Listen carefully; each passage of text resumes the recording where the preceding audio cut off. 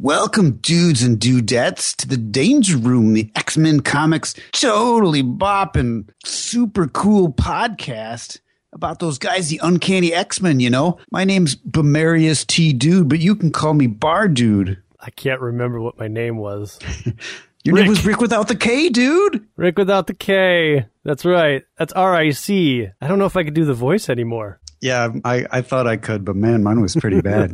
Well, I'm sure they were pretty bad back then as well. They were generic Beavis and Butthead. I think we were more mirroring Bill and Ted. Yeah, you're right. You're totally right. I had a whole script written. We were less and more dude. Exactly. I had a whole script written where we were like dumb cops, but you didn't like the idea that we would be cops at all. Oh, you should have convinced me. It would have been amazing. It would have been incredible. I wrote 6 pages of that script, but it's long gone. All right, yeah. I'm Rick without the K, dude. Dude. What are we doing? Well, I guess we're talking about, hey, this one's not uncanny. X-Men number 188, which was had a cover date of December of 1984 and was on sale September 11th of 1984. And it's got a cover price of 60 cents. And it's titled Legacy of the Lost. Do you believe in magic in a young girl's heart? How the music can free her whenever it starts, and it's magic. If the music is groovy, it makes you feel happy like an old-time movie. I'll tell you about the magic and it'll free your soul, but it's like trying to tell a stranger about a rock and roll. If you believe in magic, don't bother. Why do you think they got rid of Uncanny X-Men? I have no idea, and I didn't even notice that until you just said that. I didn't notice that until just now either. Huh. Here, what does the little bibliography note say? So on the bottom of the front page, it does say The Uncanny X-Men, Volume 1, number 188, December 1984. So it was published under The Uncanny X-Men, but they were like, this cover is so action-packed that we don't even have time for The Uncanny. Maybe they just needed to raise it up some because of how much space the action takes up on the cover. They felt that to bump the word X-Men down from Uncanny would have been, well, that's just dumb. That would have just been behind the action. Exactly. I don't know. I think Jim Shooter was so busy with finishing up his Secret Wars run that he totally dropped the ball in this one. I don't know. But on the cover of this, you have a woman who, I don't know if you would know it from this drawing, but it's Rachel. And she has all of the X-Men kind of blasted out in front of her in a telepathic grasp. You've got, and actually everybody's grabbed by their head and their crotch, which is kind of weird. So you got Storm, Rogue, Nightcrawler, Colossus, and who is below Colossus? That's got to be Professor Xavier. Yeah, Professor X. Yeah. It's a bald dude. It's got to be. Oh, yeah. It's very strange how everybody is getting zapped in their head and their crotch area. And that will not be explained as we read this comic book.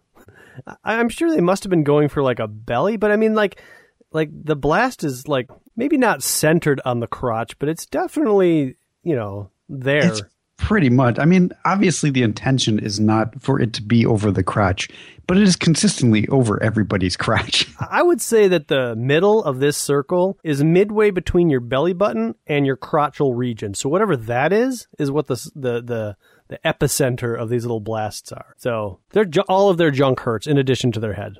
Storm is bent over and it's still covering her crotch. And Storm is drawn to kind of look like Vampire Storm, so it's kind of weird. But yeah, well, I think it's because they're doing that inking effect where the whites or the darks or whatever. Yeah, I'm with you. I got it. It just looks fangy. But yeah. She does look kind of toothy. All things considered, I mean, there's a blue blast surrounding everything. The X-Men are black and yellow, but then where they're being blasted, it's purple and white. It's a very, I don't want to say plain cover because there's a lot of action going on, but I kind of like this use of minimalistic colors.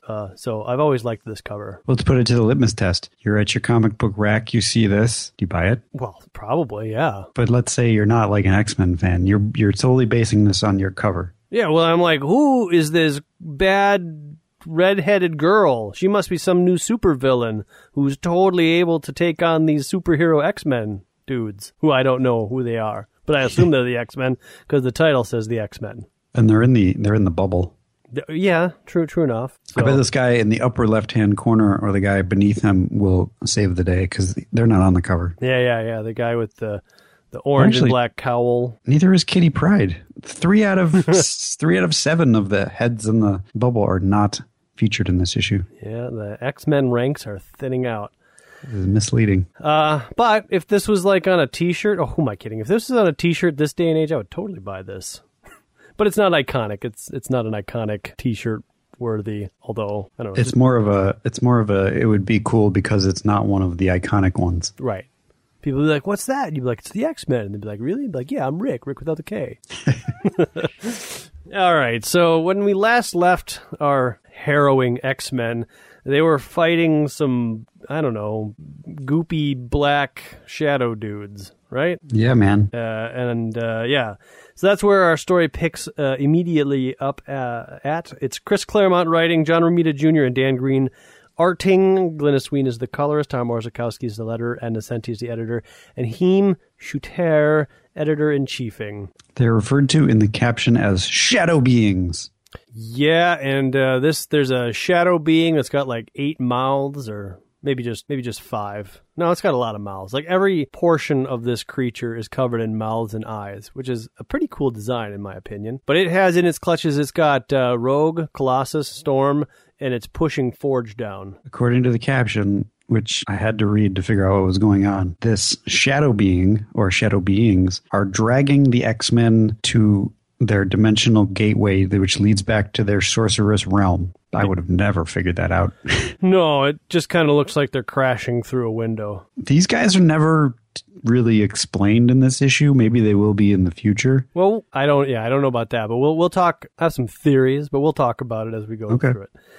So they're like, what do we do? And Forge is saying, shoot my leg, because that's where the shadow being has me, but try not to miss. And Storm's like, oh, you'll know it when I don't miss, because I won't mean to miss. I'll mean to hit you, because I don't like you, because you're a liar. I feel like as the months go by, her hatred for Forge seems to grow. It's like Chris Claremont was like, I think she really needs to hate him even more. I don't think we covered the hate enough last issue. Let's turn up the hate a little bit. I don't feel like Life Death gave us enough reason for hate. And so every issue, he just kind of piles it on. And by the time you get to this issue, 2 months after Life Death, you're probably like, wow, she sure does hate him. Which in reality is maybe 6 hours after the end of Life Death. Mm-hmm. But no, the ending of Life Death gives you, me at least, the impression that Forge is a distrustful guy. And they ram that over the head too. But not necessarily worthy of hate. Just he's misled Storm, and that's a reason to be mad. But maybe not. I'm okay with Storm hating him. I think it's kind of weird that she's going to kill him at some point, but not right now. So she does. She shoots him in his leg, which detaches his bionic leg, and so that allows him to escape from the shadow being.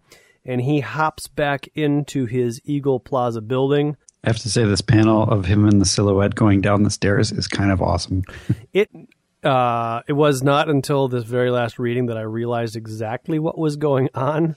But yeah, it's pretty hilarious. He is hopping at top speed down some stairs. And as a matter of fact, it looks like he is hopping down 3 stairs at a time. Oh, yeah. I'm like, this dude is in a hurry. He is an expert hopper. He's practiced this. If you have one leg, you've got to practice. But he's hopping down there, and he's yelling out for Najee. What have you done? Where are you? There's no time for your idiot games. Where the devil are you? Oh, that's Cyclops. Oh, well. Yeah. Well, Forge drifts in and out. He's got a Cyclops complex. So Najee is, in fact, in, as it was called, I think in Life Death, or maybe it was the last issue, Forge's Sanctum Sanctorum, and he's cast some sigils, and he's definitely conjuring something. He says, hear me, Great One, I come in humble supplication, aid my people in their hour of greatest peril. In exchange, we offer this world and all on it, to do with as you will. So that's a hell of a sacrifice right there. So Forge thinks that Naze is downstairs, but he's actually upstairs. Yeah, well, Eagle Plaza is a very confusing place. I mean, maybe Forge has to go down a few flights of stairs to get to the correct flight of stairs to go back up or something. He also thinks to himself that they are merging their substance with his friend's flesh and that he was able to escape because of his metal prosthesis. Could be. I don't know. So yeah, Najee. Yeah. Sanctum Sanctorum. Totally. Selling out the earth. Yeah, for what? I guess just to save his people. And I think maybe earlier when we met Forge for the first time, maybe his people were being attacked by dire wraiths, maybe? Or something else is happening. I don't think so, but I don't know. Something is happening because he was when like... the dire wraiths showed up, it felt like Forge was seeing them for the first time. Yeah, because, well, when Najee showed up in the issue prior to Storm losing her powers, he's like, you gotta come back, Forge. You gotta do the thing that you were born to do. And Forge was like, get out of here, old man. I don't do that anymore. And so it's kind of like Najee's come back to do the thing that Forge wouldn't do, but I don't really know what or who he's doing it for. And I don't know that we ever find out. I Maybe gather that this is some sort of mystical Indian source of power for Forge. Yeah, totally. And that these people that Najee is communicating with are the Indian spirits or great ones or whatever you want to call them. Maybe. I don't know. I feel like he's selling his soul to the devil and he knows it. Not the devil, but a devil. Because, you know, he's getting he casts the sigils and protection spells and he's trying to conjure something. But basically what he conjures is a dire wraith. Is it? I don't know. Wow, I didn't get that. Well, so the dude comes out and is like, mortal fool, you ask for what I do not give and offer which I already possess. And then we see what I think is Najee turning into a dire wraith, or vice versa. So you think this is the dire wraith? Okay, maybe. Okay, hold that thought. Okay, I mean we can come back to it, but I don't know what's going on in this panel where you see Najee and you see kind of the elder form of Najee and you also see a dire wraith. Yeah, I guess I just assume that there's a transformation here. Let's see. He says, your form is well known to me, Najee, shaman of the Cheyenne. We have met and fought before, yet your soul I see is changed, is alien. No matter, now both are mine. So maybe he was already possessed by an alien, but now he's been taken over by a dire wraith? And so he's like a dire wraith alien hybrid? I don't know what's going on. I thought this meant that he had been taken by a dire wraith this whole time. And from the moment he showed up in the last issue to now, he was always a dire wraith. But I don't think that's true at all. Yeah. I thought it would have been a nice twist. I think...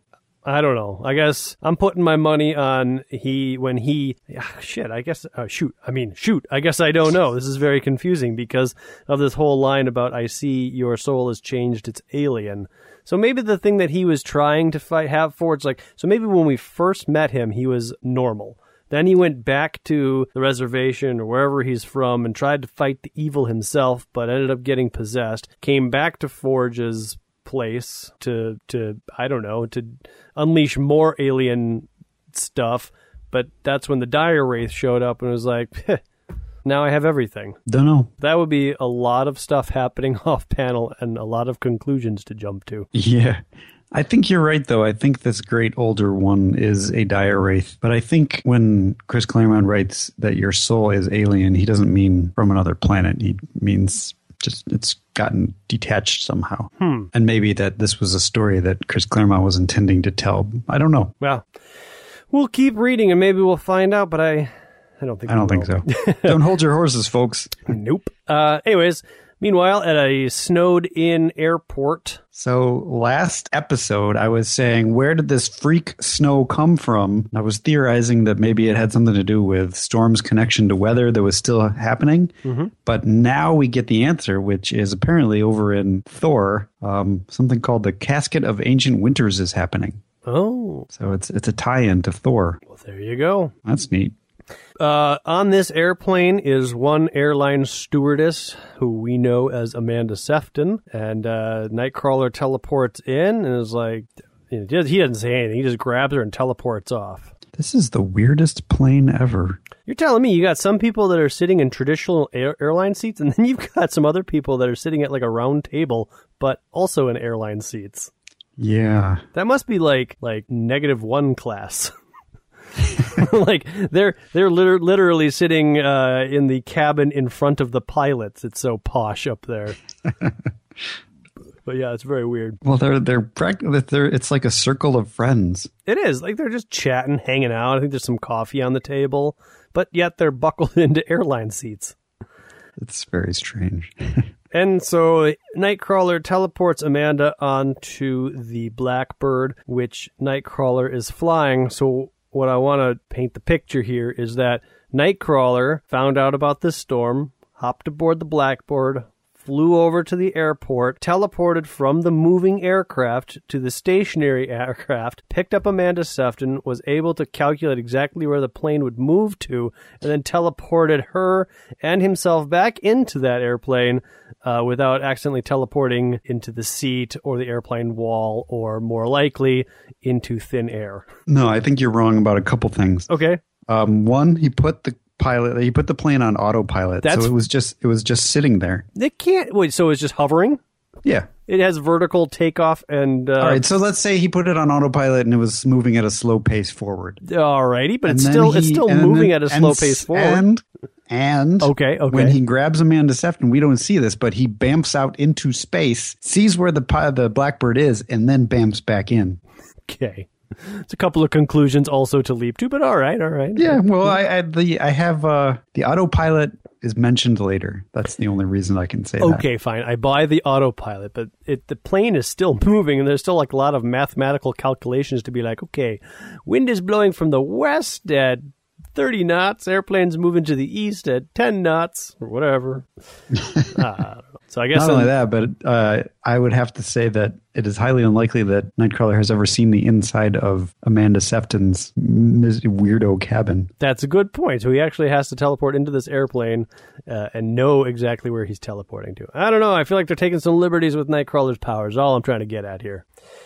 Anyways, so he can also fly an airplane, Adam. Yeah, he does everything. He's the doctor when need be.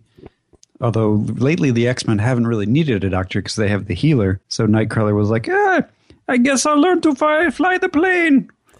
I like how eventually like all of the X-Men learn how to fly the Blackbird. Well, why wouldn't they? Well, I don't know. I mean, I just feel like, of course, they've got the time, they've got the plane, and it's good training for missions and whatnot. But I feel like some people would take to it more so than other people. And I mean, you have to dedicate, hundreds of hours to learn how to fly an airplane, let alone an SR-71 Blackbird. I've never seen Colossus fly the plane. Okay, I'll give you that. I guess I don't think I've ever seen him fly the plane either. But Wolverine knows how to fly it. And Cyclops, of course, knows how to fly it. Professor X knows. Storm either. She's like, I don't need to fly your stupid plane.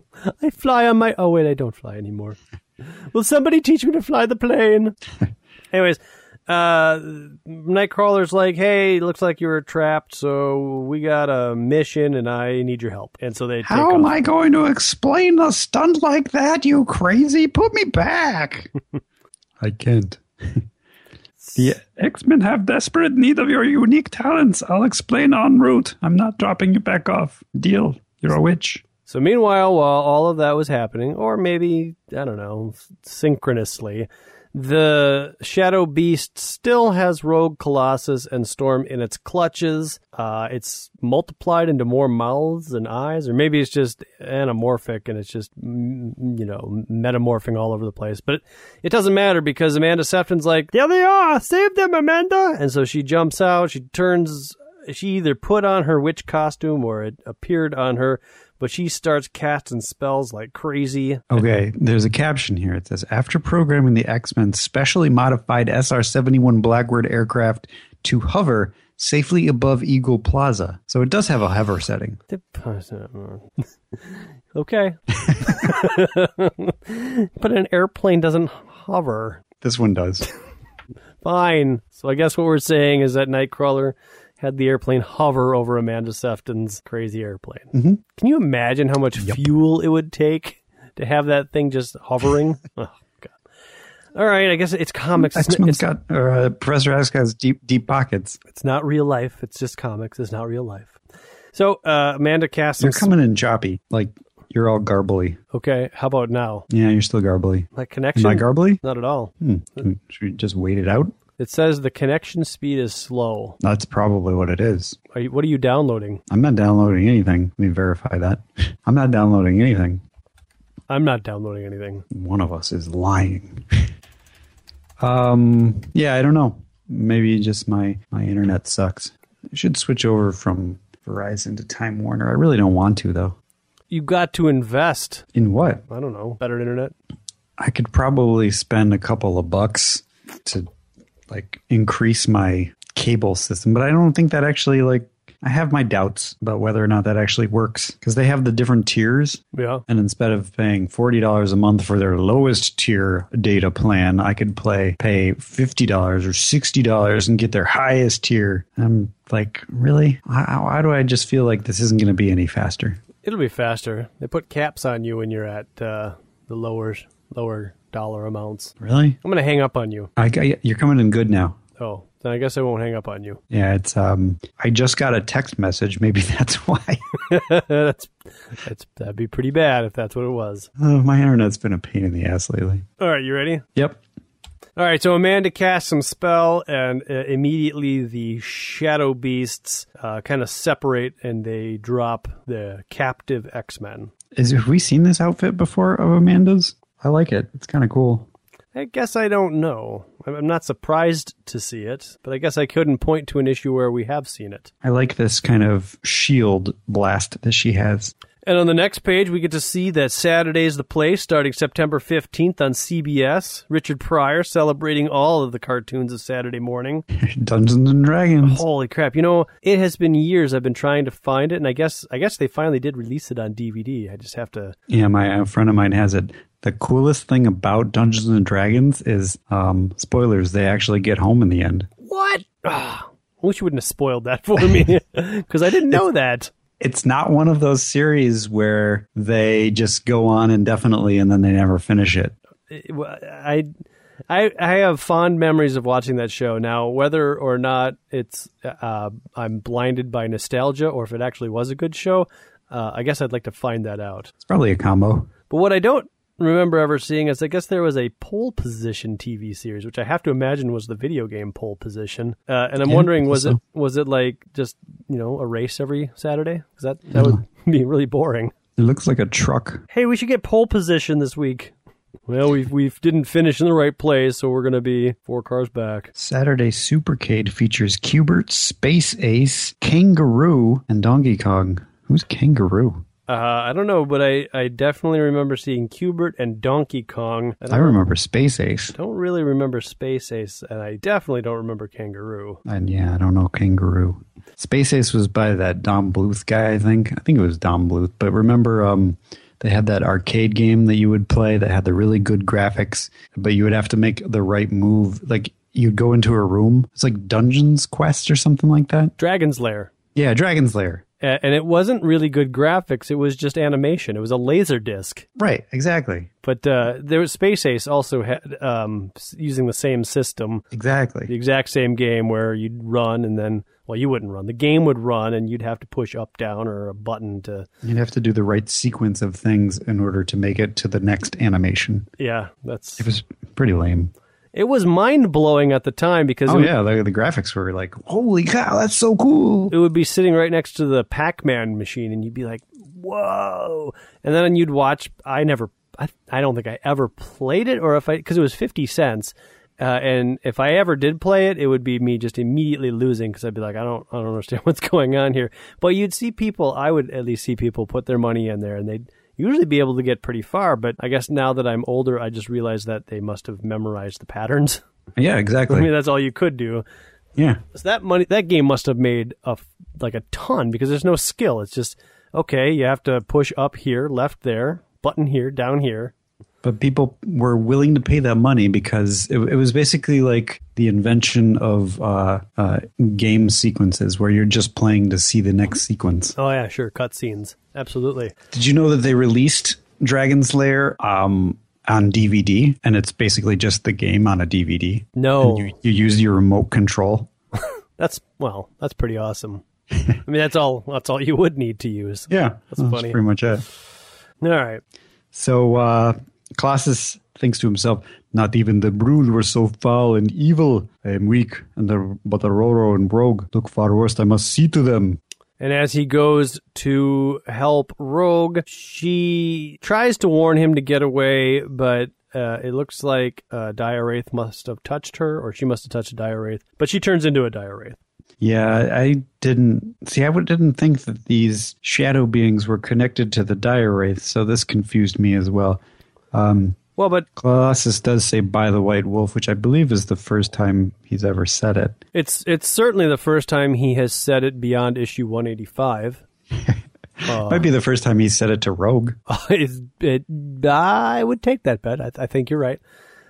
It's possible. Remember that last issue, one of the issues, she got in contact with the Dire Wraith, and her thoughts were evil and unpure, and the professor's like, remember, he was freaking out because it was a combination of Rogue's thoughts and a Dire Wraith's thought. So maybe the Dire Wraith has finally manifested itself. Just the comic hasn't told us. Okay. I don't know. But anyways, she's I would be willing to buy into that logic. She's a Dire Wraith. And Colossus is holding her at bay by the throat, which, let me ask you this, Adam, if it's Rogue, and it is, and she's absorbed the powers and personality of a Dire Wraith, and Colossus is using his skin to touch the Dire Wraith's skin, shouldn't it absorb Colossus's power so that he would be just a armored Dire Wraith? That's what I thought too, but then the dialogue kind of explains it as Rogue's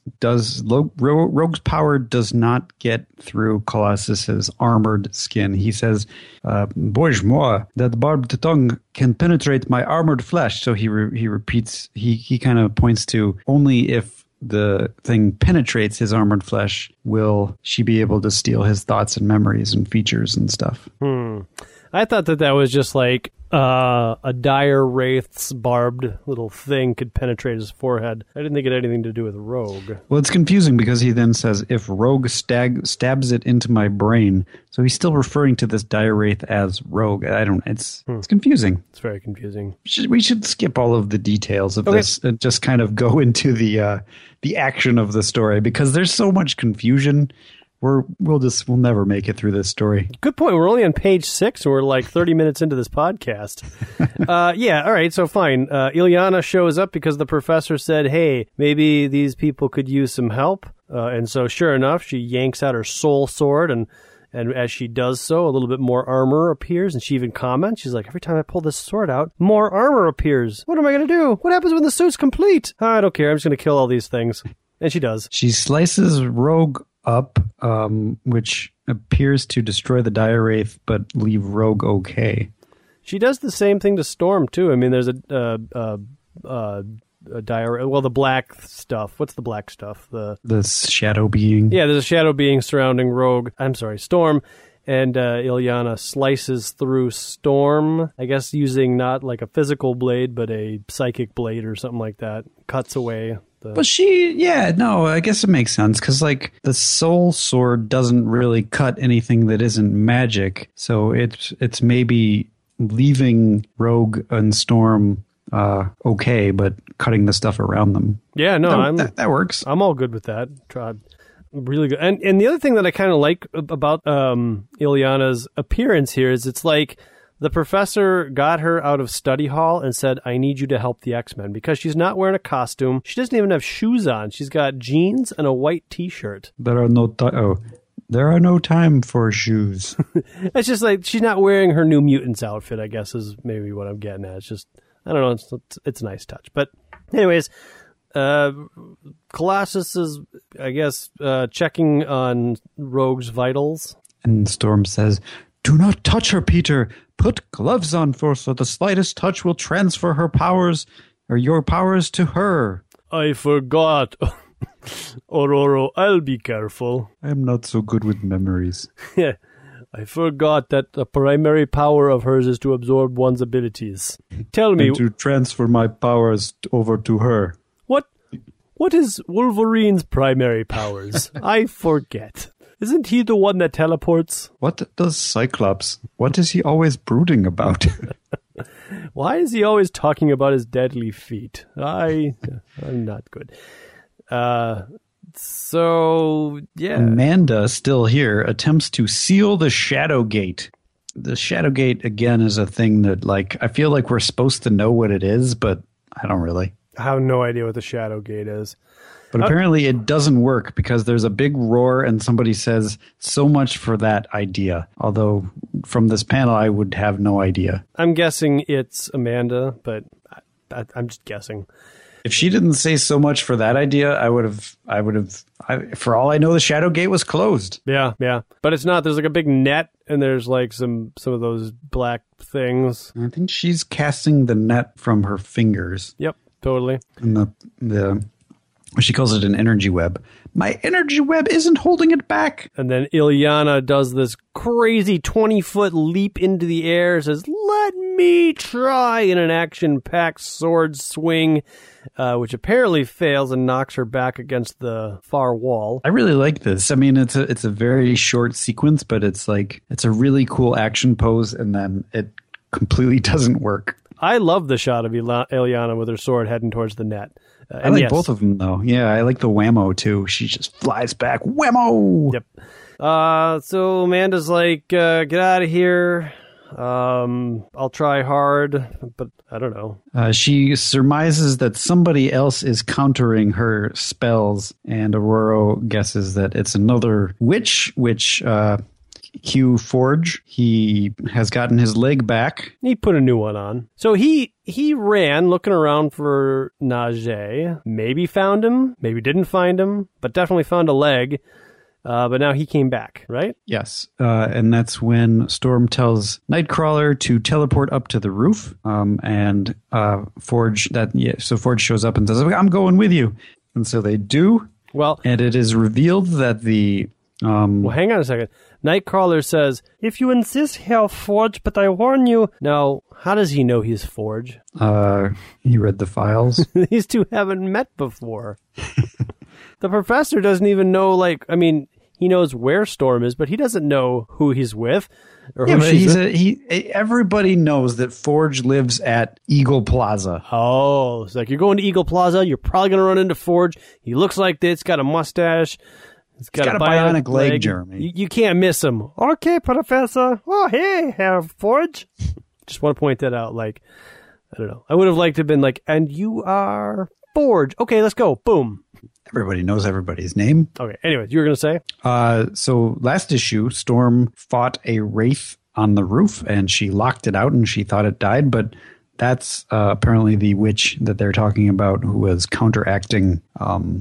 Amanda Sefton's powers. This feels like such a hack, too, because in the issue, was it Life Death or was it the last issue? I think it was the last issue. It was the last issue. She made a huge deal out of, "I have taken a life," because it's out there going knock, knock, knock, quieter and quieter and quieter until silence. Hey, now she doesn't have to worry about that. Well, yeah. I just feel like, I don't know. I don't like that. And then Storm shoots it in the head. Not Storm, Forge. Or Forge, yeah. That's a big difference. Yeah. "We have laid claim to your world, and we will not be denied. Forge, what are you going to do? Forge's gun sounds like this, I imagine. Pew, pew. Don't ask foolish questions, X-Men. Pew. And now the Dire Wraith is dead. And as the Dire Wraith dies, I guess the net holds, the black things are gone. Everything's fine. Issue's over. Forge is coming. They bamf back, and Forge says, "Tcha." What's that about? I don't know. That's his How come catchphrase. he's not saying "Hokeki"? Hokeki! Tcha. In my language, that means action-packed. So the biggest thing about this whole sequence here is that Ilyana's like, "Hey, Colossus, big brother, you saw what I could do. It's pretty crazy, isn't it?" And Colossus is like, "Well, some things happened to you, but I still love you." And she kind of gives... Whatever you were, whatever you are, you will remain forever, my sister. "I'll be right there waiting for you." And so she's like, "Yeah, I was the Demon Lord's captive, and then I was also his apprentice." And Colossus is like, "No big deal. I fell in love with an alien on a battle world." Things happen. A little snowflake, that's cool. You're lovelier and stuff, and you're beautiful. So, moving on. Forge. So Forge runs up to his sanctum sanctorum, where it would appear that he has known that Najee was there the whole time. So I guess he went down for a spare leg. Yeah, I guess you're right. Even though he was kind of yelling, well, maybe he was just like talking to himself, like, Najee, what have you done, you old fool? Oh, as soon as I get my leg, there's going to be trouble. Gotta make my way down to the leg room. Why don't I have multiple? I should have a leg closet on every floor. And he gets there, and he's like, I should have guessed. What did you try to do, old man? Did you try to summon the Great Spirit himself again? You know that doesn't work. Why did I ever build this sanctorum or sanctum in the first place? Didn't I learn my lesson in Nam? No more magic ever. That's not the lesson I learned from Nam. Yeah. Well, Forge was at a different part of Nam than you were, Adam. So Storm enters. She's got a gun, and she's like, how's Najee? Well, I wish he's okay, but I'm pretty mad at you, so maybe I'll shoot you. How, pray, tell, O master of lies, will you stop me? Aurora, please. Do not follow, Forge. Do not try to find us. Suggest to your federal associates that they do the same. Cheer up, warrior. Our story is far from ended. We shall meet again. And then? You may well wish we had not. And Forge, who was totally upright, standing on his legs and whatnot, is crumpled over into a pile of sad man. Those words hurt, Jeremy. The words have meaning. Yeah, and he's crying. So there you go. That, I mean, spoilers, we're not even halfway through the X-Men comic book, and that little story is over. Hey, we still don't even know what happened on the cover. That's true. Well, why don't we just cut it short? We'll cover it next week. Okay. No. Meanwhile, at some coordinates in the ocean, they're in the near the Bermuda Triangle. They're in the heart of the Bermuda Triangle. Oh yeah. When two sailors or two fisher people, it's a man and a woman, they see a man in the water, and it's Paolo and Lee Forrester, Jeremy. We know these fellows. Well, yes. We only hear Elides call out to Paolo. We don't find out, like avid readers wouldn't know this is Lee until a little bit later. So thanks for spoiling that, Adam. He says it in the next panel. Couple of 100 yards, Lee. See him? Oh, well, he doesn't say Elides. It could be any Lee. Yes, it's Paolo and Lee Forrester.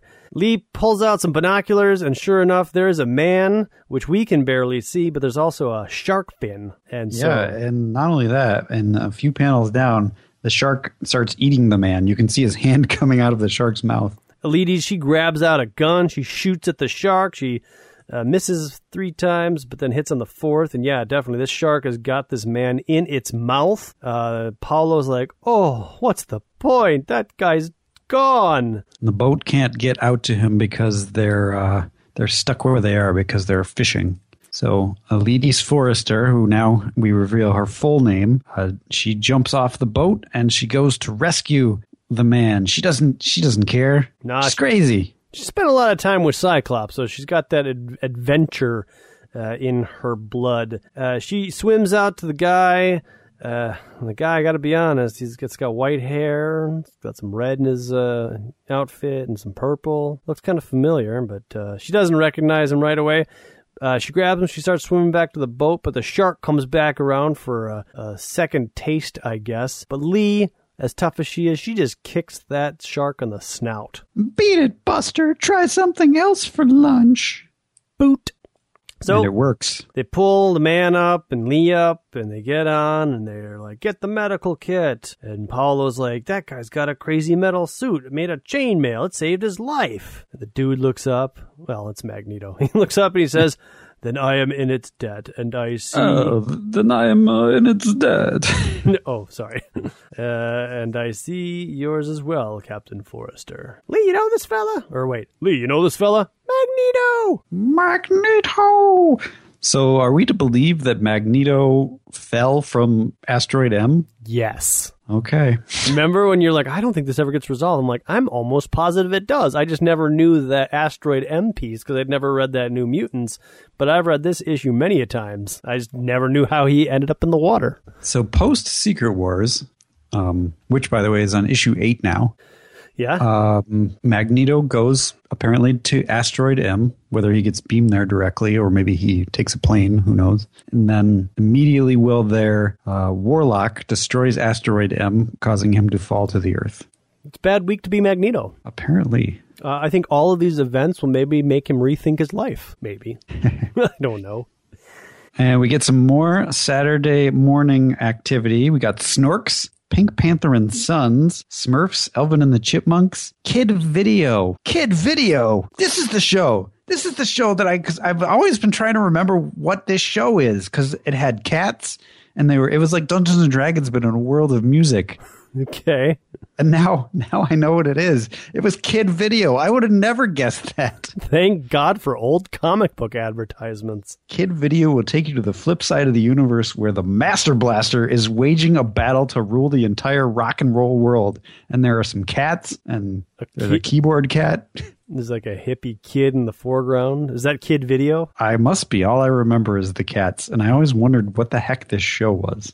So then there's Mr. T going bananas and Spider-Man. I got to be honest, other than Spider-Man, and I don't know anything about your Kid Video, but this is NBC's lineup, and the lineup that we talked about earlier, so I think it was CBS, it was way better. This is terrible. Well, like any kid, you would be jumping back and forth constantly. I wouldn't watch, I'd watch Snorks if Snorks was probably on at 6 a.m., and I didn't get up at 6 a.m. I was more of like a 7:30 riser. So I guess I would have been catching Smurfs and been like, freaking Smurfs, and I'd been channel flipping.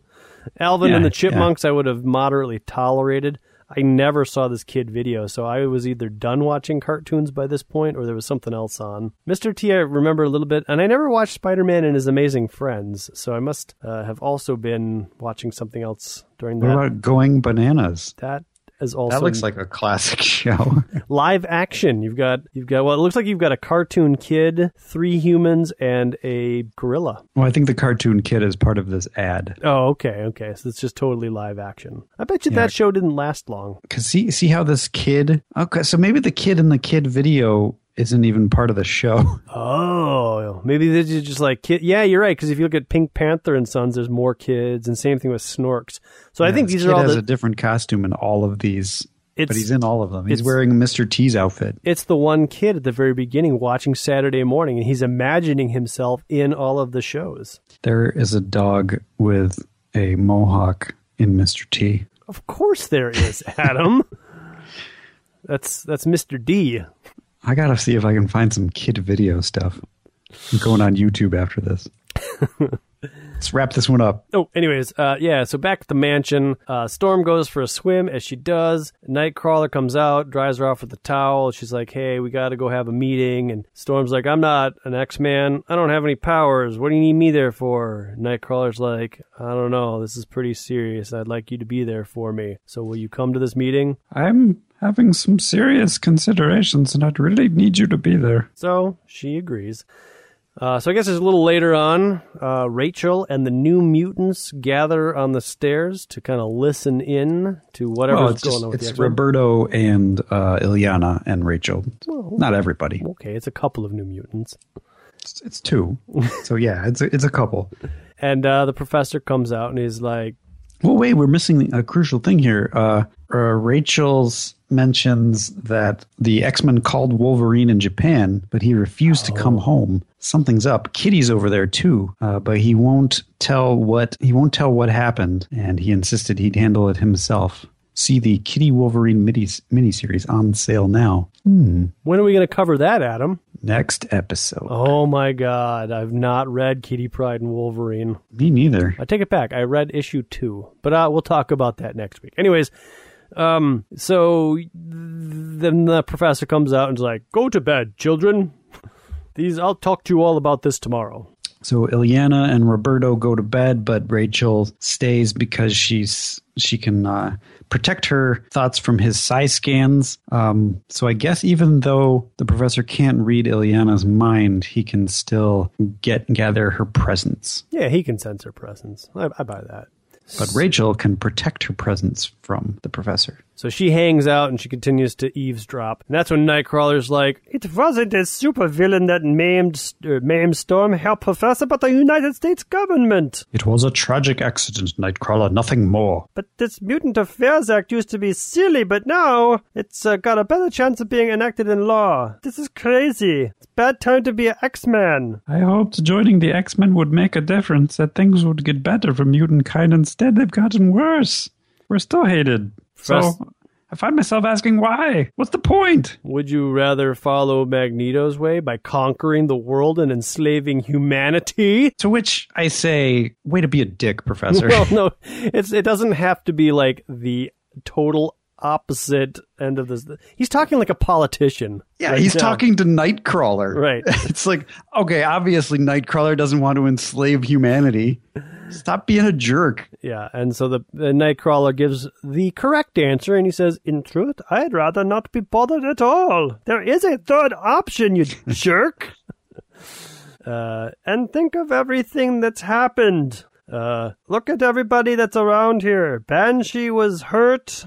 Storm's maimed. Thunderbird killed. Jean Grey killed. When will it end?" And Rachel's still listening in. Here's Jean Grey dead, and she freaks out. There's a giant no panel, and everybody grabs their ears, and she's psychically psi-bolting, psi-blasts into everybody's head, Nightcrawler especially, and he falls off the mantle where he was standing, and he goes, "Arrgh!" And she's having a berserker's strength and mainly attacking Nightcrawler. Yeah, the professor's like, wow, Rachel's projecting psi-bolts as formidable as my own. Rachel, going berserker. Stop this. Get a hold of yourself. You're killing Nightcrawler. Rachel's like, "No, it has to be a lie. I spoke to my dad. I heard Mom's voice. She's alive." This was the cover, by the way. Yeah, except she's only attacking Nightcrawler. Well, you know. But whatever, you know. I mean, everybody falls because they all get hurt in the initial blast, but Colossus comes up and he's like, "Cut. Alive, mein Freund. I just want to lie here for a while and get used to it." Referring to the pain. I thought that line was funny. It was. "Rachel? It's impossible, Aurora Jean. Jean Grey can't be dead." "Why not, child?" "She's my mom!" That's true. That would be a major conundrum. "I'm sorry, Nightcrawler. I never hurt you. Even in the future, you read me bedtime stories, and I loved you a lot. Didn't mean to do that. You even took me to the circus one time." "Oh, really?" And this is when Rachel kind of gives a telling of a day in futures past. Which, honestly, if I'm, thinking about maybe the X-Men shouldn't be together, and then seeing all this stuff that she shows the X-Men, which is Nightcrawler and Amanda get shot to death, with Ileana, get shot to death while waiting for a school bus. The mansion gets blown up. We see that scene from New Mutants again. I'd be like, yeah, I think I don't really want to be an X-Man anymore. Yeah, this is the future we get to look forward to? Or at the very least, I'd be like, what?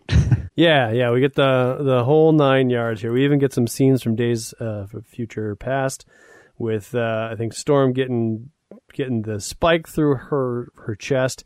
And she concludes the story saying, "Finally, it was just me all by myself. So I decided to time shift myself physically and not psychically like I did with Kitty. And here I am, but it looks like I might be in the wrong past." Rogue, she has a moment where she's like, "I wasn't mentioned in that future. What does this mean?" I wasn't in those issues yet. And the horror, all of it was Mystique's fault, my foster mother, who was the mutant who murdered Kelly. And Nightcrawler does say, "With respect, Rachel, you've proved my case. What do I owe a world that is willing, eager to slaughter me and everyone I love simply because we exist?" So, on the professor here, he's like, "My hopes, my dreams. Thank heaven in Rachel's future I did not live to see them turn to ashes." So he's hey, things happens. I was the first to die, so I didn't have to witness everything I worked for dying around me. Classis is selfishly thinking about how he and Katya were married in the alternate reality, and he's like, well, but what of Jaji? Is this what I want? Is there still hope for us? So then Rachel's like, look, if you turn away from this dream, you'll do more damage than you know, even though you stuck with the dream in my timeline and it didn't really turn out so well. So the alternative, it could be worse, but how much worse? But yeah, you should stick with it. If you give up now, The X-Men stood for something better. They never lost hope, no matter what. Because of them, Professor Xavier's dream of a world where normal and mutant could live in peace and fellowship, where there wouldn't be any distinction between them, we'd all just be human, never died. So the dream never died, even though they all died. Even though everybody else did. I guess once everybody who's dreaming dies, I suppose the dream does die. That's when the dream is dead. Storm says, what is that classic saying you're so fond of quoting, Kurt? With great power comes great responsibility. And Nightcrawler says, yeah, I say it all the time. That's my line. I got that from Ben Parker. I was what was he doing? I was walking to the library. I could have saved his life, but I didn't. I overheard him tell it to his nephew. Yeah. It was pretty cool. So I kept it. I think that guy's Spider-Man. Now that I think about it. All right, so he says, well, Professor, for the dream, thank you, my son, with all my heart. So the X-Men are staying together, everybody. Whew, I was scared. Yeah, Colossus is huge in this panel. Epilogue, we're at some fishing area. What is it?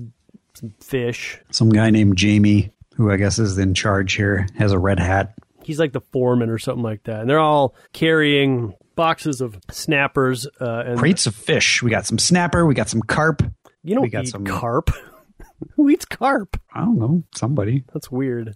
Maybe it's not for eating. Maybe it's for looking at. It could be. Although I guess I've heard that maybe you can smoke carp. But snapper, that's definitely a good fish to go with. You're assuming that these are being sold to restaurants, but I can't think of anywhere that would serve carp. But anyway, so Jamie here is mysteriously pulled to a fish. He's like, something weird about that fish. I don't know why. It doesn't look anything different than the other fish. But when I cut it open, whoa, look at this crazy necklace. Jamie Rodriguez, you just hit the jackpot. And the necklace says, hearken, O man, I am power. Don me, obey me, and the world is yours. So this is a storyline that you'll have to help me with. We're going to have to follow it very closely because I get really confused with Jamie Rodriguez and this necklace. Okay. And it's bothered me for years, and I'm hoping that through this podcast I can untangle some of my confusion. It all started because somebody dropped a crate of fish. Yeah, well, somebody probably willed that box of fish to be dropped, don't you think? Ooh. Like maybe the necklace, but I don't know. See, that's part of my confusion. Ooh. Yeah, do tell. So there you go. X-Men number 188. Honestly, good issue. I really like this issue. On one hand, I really like the fact that they kind of put two stories in one. But on the other hand, it kind of feels like Chris Claremont got to the next month and he's like, God, I really don't want to do anything more with Dire Wraith. So let's just whack this thing off. 6 or 7 pages of action, done. We're out. We'll do something else. Bring Magneto back into the fold. Do this thing with Rachel and get set up for the next storyline. Is that not what it feels like to you? I wouldn't say that it was so blatant, but no, I mean, yeah, you could definitely see it that way. I feel like the end of last issue is like, here come the black things. Here come the death things. Nothing's ever going to be the same. It was weird. This was kind of confusing. Part of me wonders if John Romita Jr. had a lot to do with it and Chris Claremont just kind of tied it all together. But a lot of it was very Chris Claremont really likes to delve into the whole mystical stuff, and that really didn't. A lot of it just didn't make a whole lot of sense. I thought it was a good issue too, but as a sequence of actions, less so as something that made sense. It didn't really need all of that stuff that was added to it, but again, I gotta ask, are we still suffering the Secret Wars kind of? We're 8 issues into Secret Wars. I don't think we can be suffering from Secret Wars. Secret Wars 2 is around the corner. I know, but it just feels like over the last 8 issues, like we've made some progress, but it hasn't been like, I don't know, it hasn't been like a new storyline hasn't been formed. Like we got like carrots dangling. I mean, Storm lost her powers. That's huge. You mentioned lots of that. Carrots. But yeah, nothing like, I don't know, like a main, I don't know. He's still putting down the pieces. He's got a bunch of balls that he's juggling. He's got, Celine and Rachel and I'm not complaining. I mean, maybe this is a good thing. Like maybe having all of this time, this basically year of Secret Wars to not really be able to do like a full-on story, because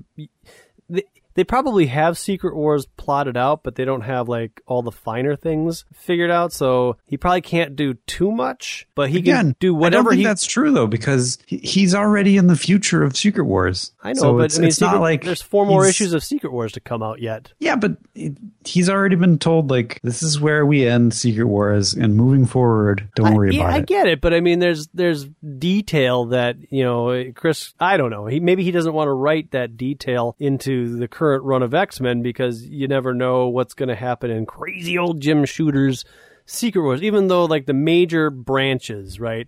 I disagree, but I think this is just Chris Claremont laying a lot of plots. All right. Well, let me conclude by saying, like, I think it might be a good thing that we've got all this time to create all of these plot points and carrots, dangle them out so that we can do a whole bunch of stories coming up. So again, I'm not complaining. This is a good issue. But it sounds like you're complaining. I just feel like the whole first half of the comic book was... I feel like at the end of last issue, there was a storyline a-brewing, or at least a full issue a-brewing. But then once they got to the writing desk, they're like, let's just wrap this thing up and move on to something else. Maybe. So anyhow, what do you guys think out there in podcast land? You can let us know if the last, I guess, 8 issues of X-Men have felt filler, have felt the Secret Wars burn, or no, it's just storytelling. We can be reached over at www.xmenpodcast.com, where all of the episodes are, and links to all of our various resources. Facebook.com/Danger Room Podcast. You could follow us at Danger Room Go, and email us dangerroom@redcapproductions.com. We're available on Stitcher for your streaming radio needs. You can go over to iTunes, go into the store there, type in Danger Room into the podcast section. We're the first thing that pops up. You could subscribe there, leave us a 5-star review, what have you. And you can also call us at 501-GET-X-Men, which is 501-438-9636. 9636, everybody. Yeah, that's X-Men in phone speak. Adam, did you read anything this week? I sure did. Good heavens. Holy moly. Settle in, everybody. This is the long one. Alpha Flight number 17. We actually covered this before. This was the issue where we saw that first time the Guardian met the X-Men and was trying to get Wolverine back, but we saw it from his point of view this time. Okay. Remember when we covered this? I do. During that self-same issue? Well, I've had it on my iPad for months, and I'm like, why is this still here? Then I open it, and I'm like, I've read this. So Alpha, like at this point, James Hudson is dead, and Heather's in the hospital with Logan. She's recuperating, and Heather and Logan are reminiscing about how Wolverine originally left Department H, cut that guy's tie up. He recaps his time at the X-Men for her up to that encounter, and then Puck shows up, and they kind of pat each other on the back, say, we've seen enough of that. We've seen enough of the same action, just from different sides sometimes, and sure would be nice to talk to you. This is where Wolverine stops in to say hello to Heather before he goes to Japan. We'll find out more about that next issue, next episode. Puck's like, you're short like I'm short. And Wolverine's like, not that short. You're short, bub. Puck invites Wolverine out for coffee. Oh. And Wolverine's like, yeah, heck yeah. I wouldn't take Wolverine for the beer drinking type. I'm sorry, coffee drinking type. If by coffee you mean beer. I'm all in. Puck and Wolverine convince Heather to lead Alpha Flight. And that's the major revelation. Something's going on with Aurora. She's trying to get rid of her other personality. In New Defenders number 138, the team returns to Warren's house / base and find that Candy Southern has spent a lot of money to beef up security. Bobby is still upset about how his teammate Cloud is shifting between a boy and a girl, which is interesting. Yeah. He calls himself a hypocrite because whenever she turns into a boy, he's like, I don't want to talk to you anymore. This is weird. Perhaps you could interpret this as some sort of a secret attraction if you were following current X-Men. Okay. But that would be stretching it. Sounds like it. The New Defenders ask Candy to be the new team leader, and she accepts. Candy Southern? Yeah, Candy Southern, leader of the New Defenders. That's really weird. She's like she's not like, on any missions or anything, but she's like the manager. Oh, okay. So she's the boss. Because I could see her being maybe the financial manager and Yeah, she tells him what to do and PR manager. Yeah, she's all that stuff. Okay. All of it. All right. Moondragon gets attacked, and I don't know who attacks her. Some woman that I'm not familiar with, but I suppose that'll be resolved in the next issue.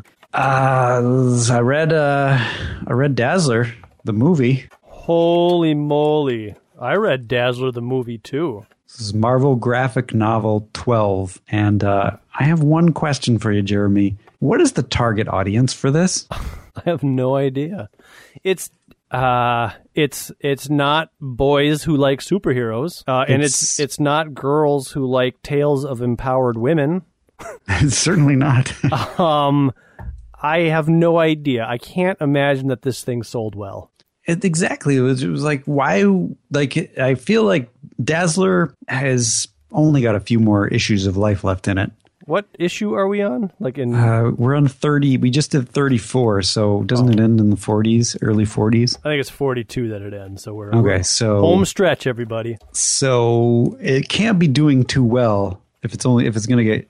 It just went from being bi-monthly to being every once in a while. I think there was a 3-month period between issues. Okay. So clearly nobody's paying attention. So at what point did Heem Shooter think, you know what we should do? Dazzler graphic novel.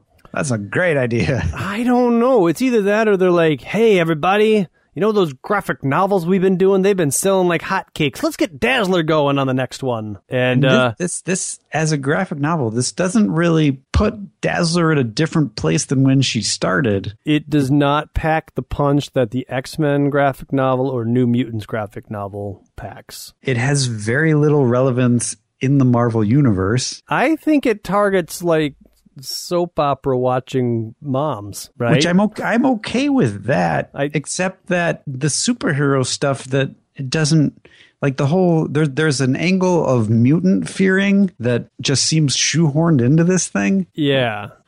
I mean, it's an anomaly. It is an anomaly, and it is almost worth reading. I'm not going to say it's good, but just for the anomaly or anomalous it's not good, but it. It's not bad either. It's interesting. It is interesting. I really like the art. The art reminded me of a 1940s comic book. Yep, art's good. Everybody was like a cover model or something. Everybody, It was very... Lips and eyes are heavily accentuated. Yeah. I know what you're talking about. Kind of that 50s style of, I don't know, pop art or whatever. I don't know. The other weird thing about this is in preparation for this, over the last couple of weeks, I've just been flipping through it and looking at the panels and picking out panels that grab my attention and reading it. And when I did it that way, I was like, oh my God, poor Dazzler. She really, really gets the shaft in this. But then when you read it actually word for word, you're like, well, she gets the shaft, but she also seems to be kind of along for the ride, which is super weird. So she gets involved with film star / I guess he's a film star. I wasn't really sure what his deal was. Let me Roman Nikoba or Nikobo. I'm not sure how to pronounce his name. Okay. He's been a common character in Dazzler for the last 6 or 7 issues or what have you. And he's a washed out movie star who's got money problems and there's a sequence in the comics which this thing takes amps or takes on, where he's basically like an older, balding, overweight man who every afternoon wakes up in his mansion, puts on his stomach, what do you call that thing that his waistband. Yeah, his corset. And his toupee, and puts on his makeup and everything, and makes himself up to look like kind of an older movie star. But his whole thing in the first half of the comic book is to wear down Dazzler to the point where she falls for him. Right. It is just, it's so cliche. And I think if you were to write this story in this day and age, it would be taken out in the street and burned. Oh, yeah. You couldn't write this story today. Because it's terrible, because he's just like, hey, baby, I want to make love. So melt in my arms, or at least stop squirming. And she's, and she says multiple, like, get out of my apartment. Get out. And she says it so many times. And finally he's like, you're finished in this business. And she's like, oh, man, that really sucks. But then the next day he shows up and he's like, hey, baby, we're going to be in a movie together. And she's like, God, would you leave me alone? And so eventually he's like chasing her down and stuff in his car, and she's trying to get away. She ducks behind an alleyway and then shoots his tires out with her powers, which is the first use of her power. Well, no, there's another use of her powers when she's standing in a mirror naked, admiring herself, which is... There's a theme of mirrors in this. Yes. Hime Shutera is the least thematic. Yeah. So, he I don't know, it's bad, but she pops his tires with her powers. He goes, he crashes, but it doesn't matter. He gets out and he chases after her. He's like, you can't get away from me. I'm so handsome. I want you to collapse in my arms with your succulent breast heaving. That's a direct quote. And then he falls over and he feigns a heart attack. And she turns around. She's like, oh, my God, like, I didn't mean for you to get a heart attack. Because, Dazzler, she's a stand-up girl. She cares about people and humans and such. So she runs over to check to make sure he's okay. I mean, she does know this man, after all, even though he's kind of a pig. And so he opens his eyes and he's like, so you do care. And Dazzler's like, you're slimy. And he's like, well, let's go get some coffee. And she's like, okay. And so that begins their relationship. Right. So they start hanging out a lot, and she starts to actually fall for this guy who, it's admitted later that he is just basically a ladies' man, and then he is essentially trying to get into her pants. Which he does. He does. I mean, I'm ahead of myself, but yeah. As the story progresses, we learn that he is actually starting to have a heart when it comes to Dazzler as well, though. Oh, but that's way, way after she says that she loves him. Right. And it takes... So we get along we get a bunch of scenes of their relationship progressing, and we get such classic lines as, ever make an angel in the sand? Nah, a few dozen bimbos maybe, but I'm game, lie down. Yes. Because that'll get the girls. This is after, like, she's kind of fallen for him, that he's saying these horrible things. I've had sex with a lot of ladies in the sand, but now I'm going to have sex with you. Yeah. So eventually, he says he writes, or while he's trying to court her, he leaks out to the papers that he is going to star in a movie with this unknown singer named Dazzler. And so she reads this. She's like, I'm not going to be in a movie with you. Well, once she falls for him, she's like, okay, I'll be in this movie with you. And so the next part of the comic is spent him trying to find backers for the movie. And he can't. Like, anybody he calls is like, nah, you're washed up. We don't know this girl. So he just can't find the financial backing. Plus, some people comment about how she's been hanging out with the X-Men. Yep. Oh, as a matter of fact, What's that all about? There's a really terrible scene early on where she gets a call from Storm, and Storm is like a teeny bopper laying on her belly on the couch, just like, hey girl, just called to check in on you. Mutant hysteria, and you use your powers and you shouldn't. Wolverine says hi. He's right in the background. He's totally not in Japan. Well, I'm assuming this took place chronologically probably a few months ago. Sure. But anyways... Yeah, that whoever, Frank Springer or Jim Shooter, whoever's writing the X-Men, do not know the X-Men. Oh, yeah. Well, we know that Jim Shooter doesn't know the X-Men from Secret Wars. So eventually Roman finds backing for his movie. And it's some rich guy that in the very opening aerobics sequence, I guess Dazzler scorned. He wanted to have sex with her. And Yes. she said, Which I believe is a direct line later in the movie. Originally, I just wanted to have sex with you. Right. Yeah. He ended up buying, or she said, like, oh, I can't date people from the gym. And he's like 15 minutes later, somebody comes back and says, here's the guy you just turned down. He just bought the gym. Now, will you go out with him? And she's like, I quit, or whatever. Anyhow, they get the backing. Allison admits to Roman that she's a mutant. Roman don't care. He still wants some of that. So in fact, he thinks that they should publicize that, and so they do. Well, and that's when, we'll get to the actual plot later. Well, but I just wanted to. That's when they make love. Is after she admits that she's a mutant. Oh, right. He just says, I want to make love to you. And she says, still? Yeah. I love you. And then we zoom in on the door.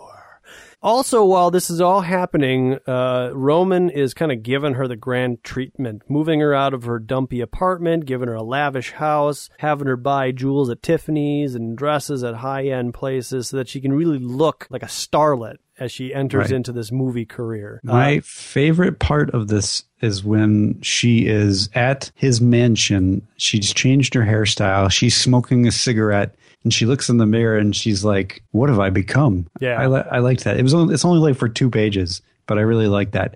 And then she strips down to nakedness in front of the mirror and recaptures her former glory, I suppose, which is weird. But I like the part before it where she's got the cigarette in her hand and she's like, I don't smoke. Yeah. Yeah. And she's also drinking. She's talking to the maid. She's like, get me some more of this. But then she's also looking at herself. She's like, ugh, I'm so fat. I didn't used to be fat there. What have I become? She turns on her music. She absorbs the light, or absorbs the sound. She casts her light. She's naked, looking in the mirror.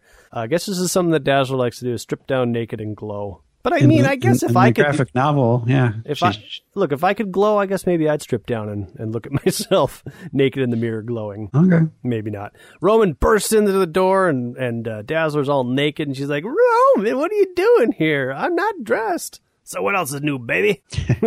Anyway, I'm glad you're not taking it too hard. And that's when it's revealed that he exposed the fact that she's a mutant to the papers for publicity. So he forced himself upon her, faking this heart attack, basically wore her down, as I like to put it. Then at some point published a news article saying that they were going to be in a movie together and has behind her back, and now has published this article about her being a mutant behind her back, which, I mean, the first two are kind of like sleazy and slimy, but this last one's like a super big invasion of privacy. Well, at this point, she's already said that she loves him, hasn't she? I think she has. I don't know. She has, but that doesn't matter. Like this. Well, I know, but I feel like a lot of time took place, so they really know each other well. Yeah, but at this point, just because you say "I love you" doesn't give your partner or the person that you love the permission to go reveal perhaps. Oh no, I agree with you. This is a major violation of privacy and of trust and all sorts of stuff. And she takes it in stride. She's like, "Why?" And he's like, "Well, because publicity in the movie, and it's going to be great." And she's like, "Well, I guess if you say so."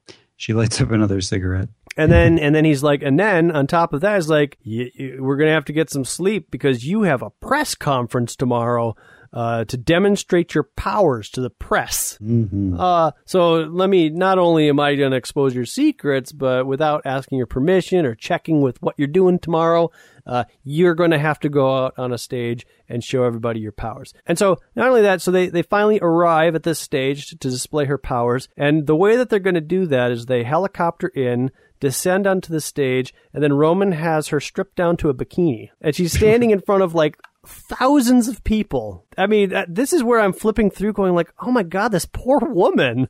Powers exposed without her permission. She's being paraded around like a thing. And she doesn't, this drawing here of her in her bikini, she doesn't look happy. Yeah. I don't know. So this is where I'm like feeling really uncomfortable about this whole thing. But anyway, so he tells a joke. Everybody laughs like, I'm going to have some ladies come up here and search her for gizmos and gadgets, but I can't trust any of you boys. And everybody's laughing. And so he has all these jet engines spin up their engines to get as loud as possible. And then Dazzler absorbs all the sound. And then converts it into sound. But apparently Roman takes it too far, has the jets crank the engines so fast, or so loud rather, that Dazzler realizes that everybody in the audience is in pain due to the noise, so she has to do something about it. So she absorbs as much of this as she possibly can, and she starts super glowing to the point where apparently from the moon you can actually see the glow on Earth of Dazzler. Right. And her nipples. Just want to point that out. There's nipples. Anyways, and so I guess Roman even comments like, I can't hear anything. What happened? And I think it's because Dazzler's absorbing all the noise so much so that Roman can't hear it. Right. Nobody in the audience can hear it. So there's no noise whatsoever because Dazzler has absorbed it all. They cut all the engines, and Dazzler's like, wow, my God, that's never happened before. Something changed. Something's different. I don't understand what it is. And then she's got tears streaking down her face, and she's thinking to herself, are you happy now, Roman? This is when mutant hysteria takes over, and it was silly before, but now this part of it kind of annoyed me. The mutant hysteria in this comic is just so over the top and not very in line with everything that's come before with it. It's all very one-sided and ridiculous. It annoyed me. Right. So everybody freaks out at what they've just seen. They're all running. It turns out that the guy that bought the aerobics gym earlier and wanted to have sex with Dazzler, he is actually the backer of the movie. But Roman has told Dazzler anyway that he has him in check. But we get the idea in this panel that maybe he doesn't, because he looks over at Roman and is like, good work, I'll be in touch. And we know that he doesn't, because there have been a couple situations where Roman has been at his beck and call, but he's been lying to Alice and Dazzler about it. So there's some more mutant hysteria that happens, and eventually, Dazzler, she kind of turns around and she's like, I'm going to use this to my advantage. Like, she's been put into this position, in my opinion, unfairly, but she turns it around. She's like, we're going to make this movie. We're going to take that slimy guy's money, but we're going to make a movie that displays the capabilities of mutants. I'm going to play that role. The script has got to be right. We're going to show how we can save humans and how we can use our powers for good things. And there can't be anything stupid in the movie. It's going to be powerful. That's the movie that we're going to make. So it's we also learned that she now has the ability to absorb. She learns that she can absorb certain amounts of music, so she doesn't necessarily or sound. So she doesn't necessarily need sound to be playing anymore. She has reserves. This is now more in line with the Dazzler. Well, I know and love is that she always has kind of a little reserve of power, but more sound is better. So this is where that comes. It's all from the plane sequence. Yeah. It's kind of an empowering moment for her, and she says, "Look, I'm taking charge." I don't know if I necessarily buy this, because remember she absorbed Claw at one point? Yeah. I mean, that dude was generating a crap ton of noise, so much so that it got the attention of Galactus, right? Yeah, Jim Shooter didn't read that. And this is just a bunch of airplanes, but... Well, clearly he did read that, because Claude made an appearance in Secret Wars. Yeah. I don't know. Yeah. It's works for the plot, I guess. So Dazzler, she's gone off about this movie, and now she's taking control. She's like, get over here, you handsome little man. She takes him. Well, it's been made clear that she's been doing this whole thing kind of for Roman, because she loves him, and she doesn't really care so much about this movie being made up to this point. She's just trying to help Roman out and help him get his career back. So she's doing all this stuff for him. But she definitely wants this movie to help him, you're right, but also she wants it to show now this is the turning point where she's decided to take control, and she's going to make a movie that helps the common masses understand and respect and tolerate mutants. And then it's a good goal. They do it in the back of the limo. Yeah, I'm sure they have many, many times before. She says, and if you fail to please me, I'm going to use my nasty little mutant powers to incinerate all your best toupees. It's funny. Weird. So she hits the gym. She's really worried about the flab. She's working on herself. She's not smoking. She's not drinking. She's working out. Roman, meanwhile, is drinking like a fish. He's playing golf poolside, and he's almost seemed to kind of give up. Yeah, he's slowly becoming like an alcoholic to the point where every panel he is pouring himself a drink and drinking. They head out to the set on location, and it basically seems like Dazzler is writing and directing whatever's happening here. All we see of the movie is that there are a couple of special effects action sequences that are probably really great. Yeah, but they keep mentioning that there's an amazing love sequence. Oh, right. That's what Roman's going to perform in, but yeah, and she can't wait for it either. She's like, yeah, the love scene. I can't wait, Roman. So I don't know. It's just weird. Anyways, so she's out there. She's in her costume, like this. I don't know what kind of costume it is, but her movie costume, and she's like, okay, everybody, this is it. Ready? Cue the car. She calls action because there is no director for this movie. And then she delivers her lines and she does some of her Dazzler stuff. So that's going to kind of fill in for some of the special effects and explosion and all that sort of stuff. And there's a commentary on a news channel saying mutants are bad and this channel doesn't like mutants. So suck it, mutants. And so we see some more movie scenes. Dazzler does an impressive effect, and the camera crew's like, just keep rolling this. This is amazing. I can't wait to see what this looks like. And so weeks later at Nekobo Mansion, we get Dazzler and Roman are in bed, and she says, "Who gave you the instruction manual to my body, Roman? How can you be so wonderful even when your mind is obviously a million miles away?" So even when he's not paying attention, he is an amazing lovemaker. Right, and I really feel like this is a young man's interpretation of what an empowered woman sounds like. But it's just terrible. It's really terrible. I don't know of any woman that would put up with a man, no matter how good he is, whose mind is a million miles away. Yeah. like, get out of my bed. We're done. This is over. And he's in bed though. I mean, he must be an amazing lover because he's in bed. He's got man boobs, a big belly, and a cigarette hanging out of his mouth. Oh, just delicious, right? And she's like, "Oh, touch me more."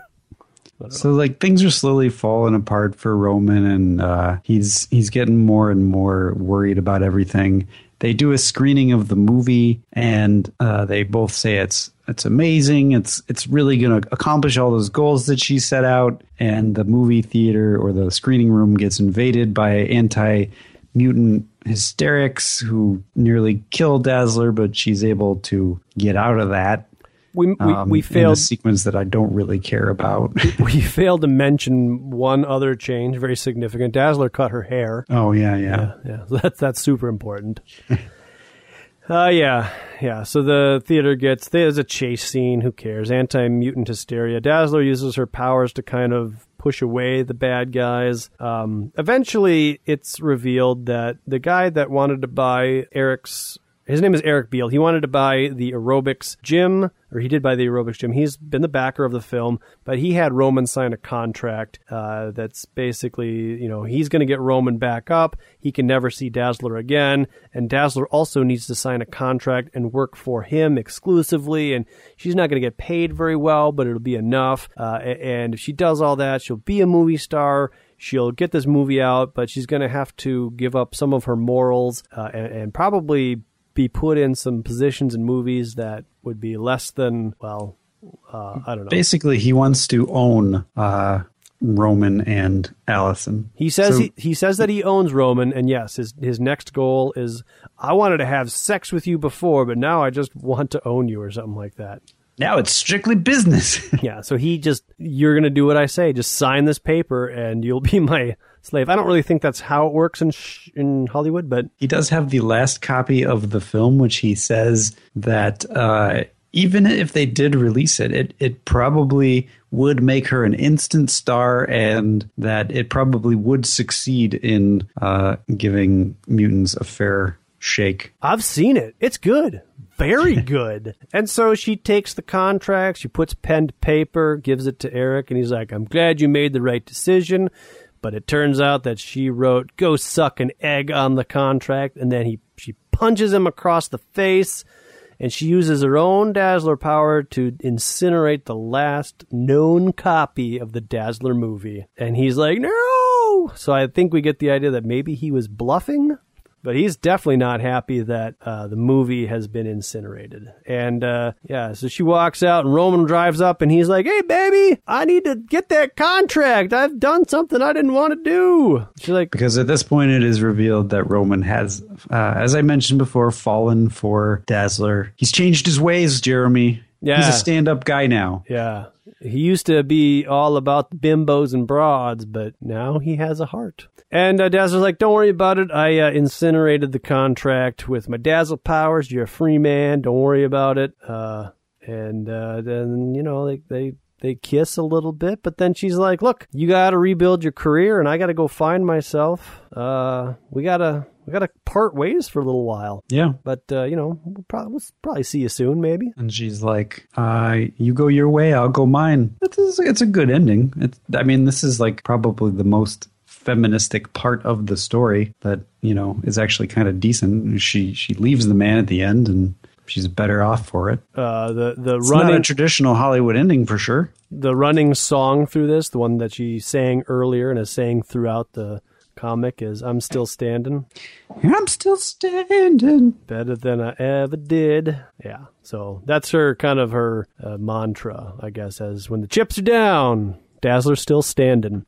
So, yeah, I guess apologies to our audience members. We only meant that to go maybe 2 or 3 minutes, but it's such a bizarre story that you got to talk through all of it because it's just so weird. And I guess it's totally 80s. You couldn't, I don't even think you could write that story in the 90s, to be honest. Yeah, no, it probably would have been far more sexist in the 90s, actually. Well, that's really, like, sexist, though. And it really paints women in this really, like, submissive, like, can't make decisions for themselves. And I know that they try to swing it around so that Dazzler ultimately is like the powerful, headstrong woman. But even some of the lines that they wrote for her in that, you're still like, yeah, it kind of fluctuates between being a powerful statement for women, but never really does, because it seems like it has loftier goals or ambitions than it actually achieves.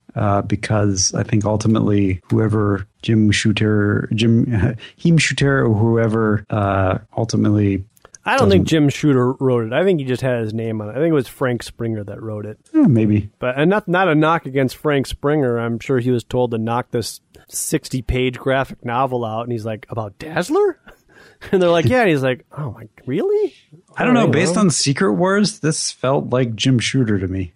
Oh, maybe he was the plotter or something. I don't know, Adam. You might be right. I don't know. It's not good, but it's certainly interesting. Like I said, it's not good. It's not bad. It's just it is unique. How about we talk about New Mutants number 23? Did you read this one? I did, but you can just, you can grab this one. Yeah, so Roberto's father and Selene are inducted to the Hellfire Club's inner circle. Selene is the new Black Queen, and she boasts that essentially she's going after Sebastian Shaw's job as the head of the Hellfire Club. He doesn't trust her. I mean, I read this because I'm a newly discovered fan of Bill Sienkiewicz's. Right? Oh, okay. Yeah, I mean, these are only got a few more issues then. These are a pleasure to read. Anyhow. Colossus and Roberto they fight at a bar near the school. Roberto displays some new shadow-based powers that are eerily familiar. In one of these panels, he kind of looks like a warlock head. Yeah. Or I don't know. Is it warlock? No, it's not. But yeah, I see which panel you're. I think that's just a kind of a Sienkiewicz thing. Okay. Because he did that in the Bear trilogy thing too. Okay. There was a couple of those things before Warlock even showed up. He just likes those kind of crazy whack job eyes. Okay. We get some more of Lee Forrester and Magneto. She delivers him off at his island fortress. Remember the old island fortress? I sure do. X-Men number 150, or also where Illyana was, captured by Belasco. Yeah. Yeah. And So Magneto is back. in the cracks here, it spells Cockrum. Oh, interesting. I didn't notice that until just now. So some sort of homage. Yeah, definitely. That's cool. Yeah, totally. And I don't know what we knew about this little base from X-Men number 150, but apparently Magneto found this base. It was built by somebody else. I don't know. Yeah, I don't know what we know about it. Just that there are strange things happen at Magneto's Island Fortress. Right. But if you thought Magneto built it, you're wrong. He didn't. So we get a little more of Lee Forrester and Magneto's relationship there. She apparently is she left the rest of the crew behind because it's just the two of them. She's trying to help Magneto, and anytime he uses his powers, he's like doubling over. So he's having some issues adjusting to his fall from space. I mean, that's a hell of a fall. That is one heck of a fall for sure. But he's kind of a jerk. He like whips her back, probably with some Magneto power. It doesn't look like he like physically hits her, but she falls backwards. But she takes it. She's like, I don't know. I feel like anybody today would be like, oh, well, if that's how you're going to be, I'm out of here. But she's like, oh, you do need my help. If it wasn't for me, a human, you'd be shark meat.